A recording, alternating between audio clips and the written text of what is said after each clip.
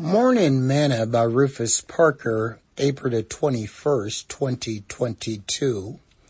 Tribulation in the world. These things have I spoken unto you, that in me you might have peace. In the world you shall have tribulation. But be of good cheer, I have overcome the world. John chapter 16, verse 33. Today's morsel. Every so often, I like to go back and refresh my mind to ensure that I heard the word of God correctly, as sometimes we can repeat things that we hear in the church and do not check to see if those things are so.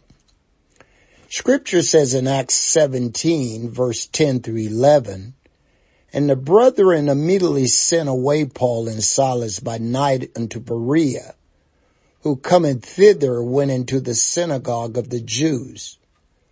These were more noble than those in Thessalonica, and that they received the word with all readiness of mind, and searched the scriptures daily whether those things were so."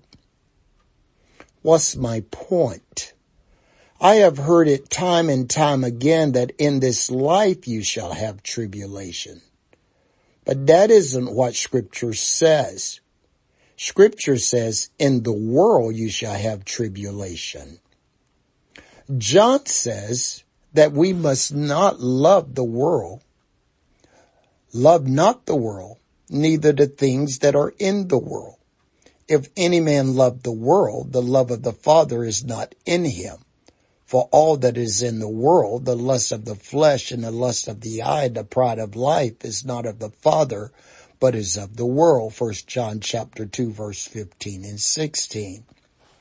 So I guess if you are in the world, living like the world, and being a part of the world, and are not committed to Jesus and his church, you can expect to have tribulations.